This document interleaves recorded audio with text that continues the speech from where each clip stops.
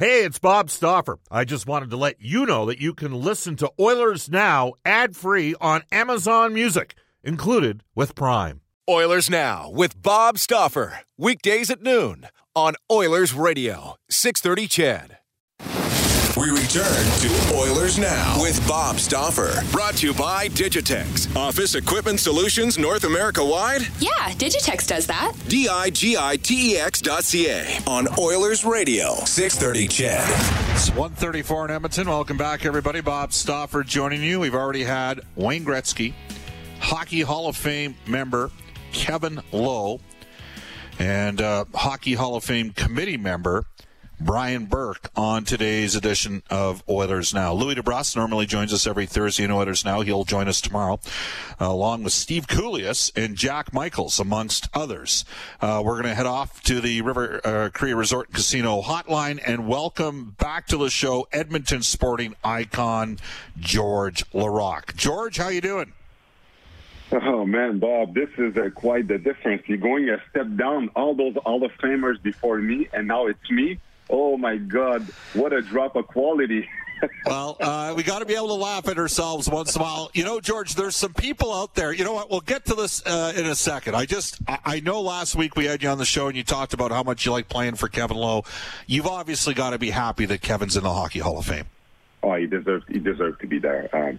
That guy was a warrior, and just the way that he played and the way that he was, and even I was with him towards this last couple of years in Edmonton, and the way he practiced and the way that he was, that guy, no doubt that he was, and I got to appreciate his game even more while I was at the hospital, because I was telling you I was watching the Oilers playoffs. Yeah, and I saw how he was controlling the blue line, how physical he was, how reliable that he was. And, man, everything that guy has done, everywhere he's been a winner, and he's incredible. And you know what's awesome, too, is that as a rookie, when I tried to make the Oilers, he was my first roommate. He was my first roommate in hotel. And I remember he was throwing pillows at me because I was snoring, you couldn't sleep. And that was my first experience with him. It's like, honest to God, he was my roommate. And then he went to Bill Twilly after. He said, I cannot be roommate with this guy because he couldn't sleep. And eventually I got to have my own room because nobody could be in the same room as me before. But, that's one experience with him that I'll never forget. Oh, man. I may know a guy who might be a bit of a snorer who's close to me on the plane and has guys chuckling on the plane once in a while.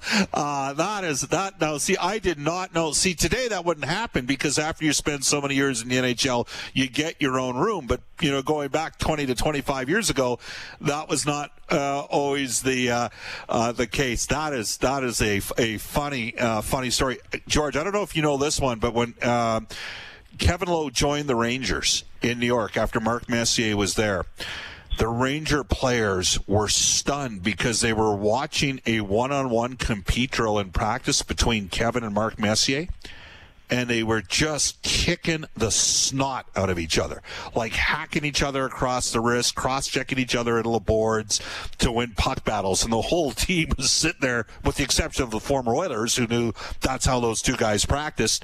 They were in shock in terms of the level of the intensity and the commitment that Kevin had in practice. Is that something you saw as well? Why? I'm not surprised. I remember because I was part of the Aces as a rookie, and when you do extra when you're not playing every game because you're a rookie, and Kevin wasn't playing every game too because it was towards the end of his career. And there's one guy that didn't want to go in the corner with, even though it was bigger than him, it was him. Because, man, when I went in the corner, the showward, I felt it everywhere. He wasn't scared. He wasn't afraid to back up. And I remember one time the puck was in the corner and he was there in front of me, and I didn't want to hit him. And he cross-checked me because I didn't hit him. Because he's like, are you kidding me? I'm a hockey player. You got to finish your check. He cross-checked me because I didn't go hard enough on him. And, no D would do that. Most D, they'd be like, oh, it's, a nice rookie doing the veteran move, laying off the veteran. No. When you played with him, you have to go hard with him. And even when he was a coach sometimes, and with his scrimmage and optional game, and he was dressed up with no equipment, he still was going hard. And that's the way he coached too. When he was coaching, he didn't care about the name in the back of the sweater, how much money you made. You have to play. If you cheated, you knew about it, he played the guys every game that played the hardest, and that's why we won. We made the playoffs, and we're a team that we're known for a grit and a work ethic because of him. So, that's the way he coached. That's the way he played. He was always intense from the beginning to the end, and I have a tremendous respect for him. Yeah, the seventh Oiler player from that Oilers dynasty, the 5 cups in 7 years, that's in the NHL Hockey Hall of Fame. We're joined by George Laraque. George, you joke about the fact that, you're on a show with a bunch of Hall of Fame guests today, including Wayne Gretzky and Mark Messier, or Kevin Lowe, and then, you mentioned Mark Messier and Kevin, sort of the competition level there. Let me ask you about something here, and I mean this in all sincerity, George. Should there be a fighter's category in the Hockey Hall of Fame? With John Ferguson or Dave the Hammer Schultz, even though I'm personally not a Dave Schultz fan, Dave Semenko, Bob Probert. Should there? Because I can tell you, we spend a lot of time on sports shows and on a show called Oilers Now talking about the legendary enforcers of the past. It'd be a pretty cool category, wouldn't it, George? Well, to be honest with you, the reason why we recognize Hall of Fame is we recognize what they've done to the game, right? And their popularity also.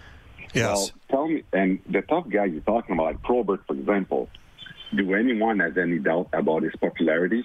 It is unfair that there's not a category about tough guys, because what they've done for the game, the popularity that this job brought up, the visibility that this is giving to the NHL, the fact that there's Hockey Fight, the website that exists because of that job, and everybody talks about it. The fact that everybody's on their feet, I do think that it is unfair that it's not recognized, because guys like Semenko, Probert, guys like that, they walk right into it. It's why there's got to be a certain category of guys like. Yeah, the people that are selected, they select few because of the talent. But I think Probert was damn talented to do the job that he did. Yes, we didn't have the talent to have a hat trick every game. But you know what? Most of those guys that were in the Hall of Fame, they didn't have the talent to do what Probert did. And that's why everybody has their own expertise. And because he was the best of the best in the job that what he's done, I do think he deserves some recognition. But again, if they've never done it, Bob, I don't think that this is ever going to happen. You're talking about a guy that did this for a living, that's preached for his prior. But again, this is a debate that we could have for a long time. But I do think that because he was the best of the best, he should be in the Hall of Fame. George, I remember when Detroit played Edmonton in the 87 and 88 playoffs, and they had Probert and Kosher. And the Oilers had some tough guys. Like, they had McSorley and they had McClellan in 87 and 88. They had Steve Smith on defense. Bukaboom was more sort of a 90-91 guy, but they had, actually, I think Bukaboom might have fought Kosher one of those years in the playoffs. But I mean, those guys, like, the thing about Bob, like, Kosher was a hard puncher, but Bob Probert had years where he had like 28 or 29 goals and 60 points. Like, he was on their first line. Like, he could contribute offensively. I think he had, like, the 1 year was unbelievable. He had like 29 goals, 60 points, and around 350 penalty minutes. Was Bob Probert, when you came in, even though he was a little bit on the downside at that point, was he still, maybe along with Dave Brown, who likewise was getting a little up there in years, were those a couple of guys that you were like, I'm going to get measured against these guys? Well, I was happy that they were towards the end of their career, because remember, when you're a tough guy, you look at all the stats, you look at everything, you know with the age, it's different. I'm happy that I've never got to measure those guys while they were in their prime. But, I had tremendous respect for Probert. Like, the reason I fought him in Pittsburgh, in Chicago, is because I gave it to Mark Jensen pretty bad, one-punched him. And Probert went to the penalty bench and he knocked on the door. I said, what can you do? I'm seeing you next, kid. He called me on in the penalty bench. He called knocking. Like, it's not my teammates that came to saw me to congratulate me for knocking out Jensen. It's Probert that came and see me knock on the door, say, we're going after, kid. And it was petrifying. But again, I knew it was the end of his career, so it wasn't as bad as he was in his prime. But I was petrified the entire 5 minutes. I was hoping that it was going to be stretched to 20 minutes because I didn't want to come out of the box. When the referee said after a timeout that it was out, I was like, are you sure? Because I didn't want to come out, because I knew that I had to go with him after. But, you know, even though it was at the end of his career, you know, his name, just the prestige of finding a guy like that, it was insane. And, you know, I have so much respect for him, and I'm glad that it went okay that time when we did. But, man, that guy, what he's done for a job, because, you know, when I talk about the fact that Will Louis paved the way for me to play in the NHL, well, Bob Probert paved the way for all the tough guys to be recognized, because the job, the way that he did it, the excitement that he brought, look at all look at how every tough guy was treated by the fans and every team.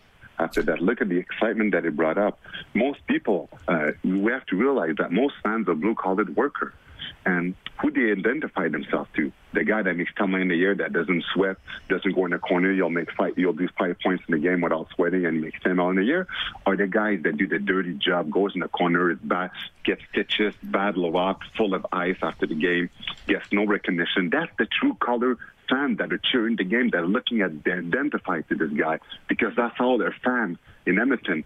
They work hard for the money, and then they save some of that money to be able to maybe to go to just one game. But when they do go, you're going to hear them that one game that they go to. So that's why when I look at all that stuff, Probert, what he's done for all of us, and the popularity of Tough Guy, he needs a lot of recognition.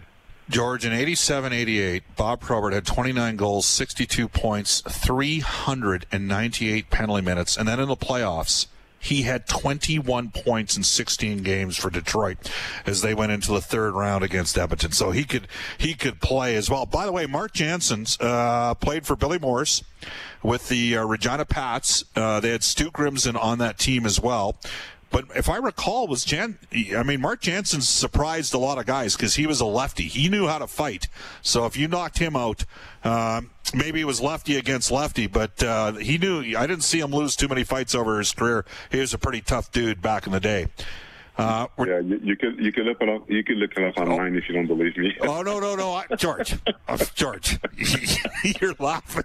I know you're not. I mean, it just he didn't lose too many during his time. George Laraque joining us right now here, Edmonton sporting icon. Kevin Lowe getting into the Hockey Hall of Fame, and Ken Holland as a builder. And Ken Holland is now obviously in Edmonton. And George, I know you care about the Oilers a lot. You played here for a long time. And Ken talked a bit about the excitement level with what's here, and maybe the team might have a little bit more than people initially thought because of the progression with Ethan Bear in defense and Kailer Yamamoto. This is an exciting time moving forward for the Oilers, isn't it? Well, it is, and you know. Again, I was so happy when Holland got nominated, because look what he's done in Detroit. What we have to realize is that when they drafted Zetterberg and Datsyuk, they were not first rounders. So they were guys that they drafted through the system, and they built them up to be the franchise players that they became in Detroit. So in terms of drafting and stuff, he could surround himself with pretty good guys. And what he's done in Detroit, he built a culture of winners there. And now he's coming to Edmonton, where you already have the core with McDavid and Draisaitl, which is kind of like the core of Zetterberg and Datsyuk, right? So I do know that with him, you'll know how to surround those guys so they could remain a championship team for a long time, because that's what we needed it. You know, the stuff that happened in the past with some of the GM, they made some bad decisions. But now with him, with the experience that he has, and how he's going to turn this around. You know, he picked Edmonton because he wanted to continue his legacy. Because a guy like that, when you leave Detroit, you don't want to go to a place where you think you have no chance of winning again, because he's tasted it and he knows that he can do it again. And what's best than to go to a team that you have two of the best centers in the NHL, the team is built around that, and then just with this, you know that you could win. So it's much easier for him to build guys around those two guys. And I know that, you know, there were some dark years after the years that we lost the Stanley Cup final. But now I think that for the next 10 years, with this team that we have, the young cores of talent they have, eyes closed, it's a guaranteed playoff team the next 10 years, and at least one cup in those years, because the others are not that far off. I told you the other day, I think we're one goaltender away to go really, really, really far into the playoffs. It's such an important position. And, and I have trust in the Ds that are there right now that are building up confidence. And you know, you're looking at guys that and some role players that are doing much better now, playing up front. So, and Kassian that turned his careers around and is an important part of the team. So I do think that they're in the right direction. And with Allen, this team is gonna be a team that no one's gonna be able to reckon with in the West pretty soon. Edmonton sporting icon George Laraque joining us. Bob Stauffer with you on Oilers Now. George, one final question. We know the players at some point here are going to be voting on Stage 4. You've gone through COVID. It's challenging. I know there's some concerns about what's going on in Vegas, but we're told Vegas is going to be able to completely lock that situation down. There's big money lost if we don't have a conclusion, at least in the playoffs till the season, and it could affect things moving forward for the players. But I'm going to ask you point blank, and if you can answer in a minute or less, which is about as much time as it took me to make this question up, would you want to play? Would you want to play, come back and play right now? Or would you want the rest of the summer off and maybe wait until December, January next year? The reason why I would want to play, Bob, is because I would miss hockey too much, and because I know that the season is not going to start in September and October. Because think about it. There's no owner that wants to play a regular season with no fans because they have to honor the salary, full salary. So we know the NHL is going to try to push the season as far as they can until the government agrees that there's 20,000 people in the stands. And this is not going to happen until January or February. So it's going to be a short season. So knowing that there's going to be a short season, if we don't play this year, you're not going to play till February. So that's too far off. So that's why I would want to play now, knowing that the season's not going to start on time, because we all going to, the league, the amount of game will be decided to when the league will be allowed to play games with fans in the stands, because we don't have the TV rights like the NFL that pays the salary of all the players with their revenue. So because of that, we have the mercy of the government. So because I know it's going to be pushed back so far, I would want to play hockey now, because God knows I would have to wait a long time to play hockey again. So better now than too late. George, as always, we appreciate your time. We'll hook up next week, okay? Awesome, brother.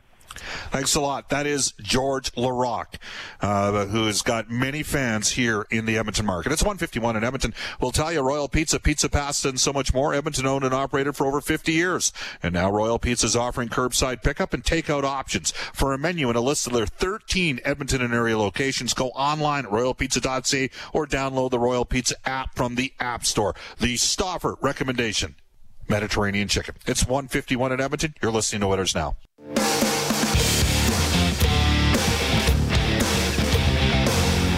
This is Oilers Now with Bob Stauffer on Oilers Radio, 630 CHED. It's 154 in Edmonton. Ruth's Chris Steakhouse. It's the greatest steak you've ever had. Edmonton owned and operated. Open from Wednesday through Sunday, 5 p.m. until close. Ruth's Chris in Edmonton, the 99th. Ruth's Chris is part of the Ruth's Chris chain in a city where number 99 made it famous, and it's at 9990 Jasper Avenue. Ruth's Chris, tell them Oilers Now sent you. To this day in Oilers history, Taylor Hall goes number one back in 2010. Full disclosure, before we got in this situation with the pandemic, had the cap gone up to $88 or $87 million, I would have been all day on board with taking a run at Taylor Hall in free agency. And I feel bad for Taylor, because he's going to be one of the guys that's going to get squeezed as a result of what is occurring with the pandemic. Might be better off, and we might see this is going to be a theme maybe for one day, just on the UFAs potentially looking at short-term deals and then recalibrating once we have a better idea where we're going to be financially moving forward. But the guy won the Hart Trophy in 2017-18. Looks like Leon Draisaitl's got a good chance to win it this year. Was a very good player for the Edmonton Oilers, an excellent player for a number of years. Tomorrow we'll have Steve Kouleas from the NHL Radio Network, along with Louis DeBrusk from NHL Hockey and Rogers, my broadcast partner Jack Michaels as well. We're working on at least one other guest. Tonight, Inside Sports with Reed Wilkins. Great guy out of Vancouver, former PR director for the Florida Panthers, Thomas Drance from The Athletic, Pat Steinberg from down in Calgary at Sportsnet 960, and former Eskimo receiver Fred Stamps on being on the ballot for the CFL's All-Decade team. So long, everybody, and have a terrific Thursday. Oilers Now with Bob Stauffer. Brought to you by Digitex. Office supplies at huge savings? Yeah, Digitex does that. digitex.ca. On Oilers Radio, 630 CHED. Oilers Now with Bob Stauffer. Weekdays at noon on Oilers Radio, 630 CHED.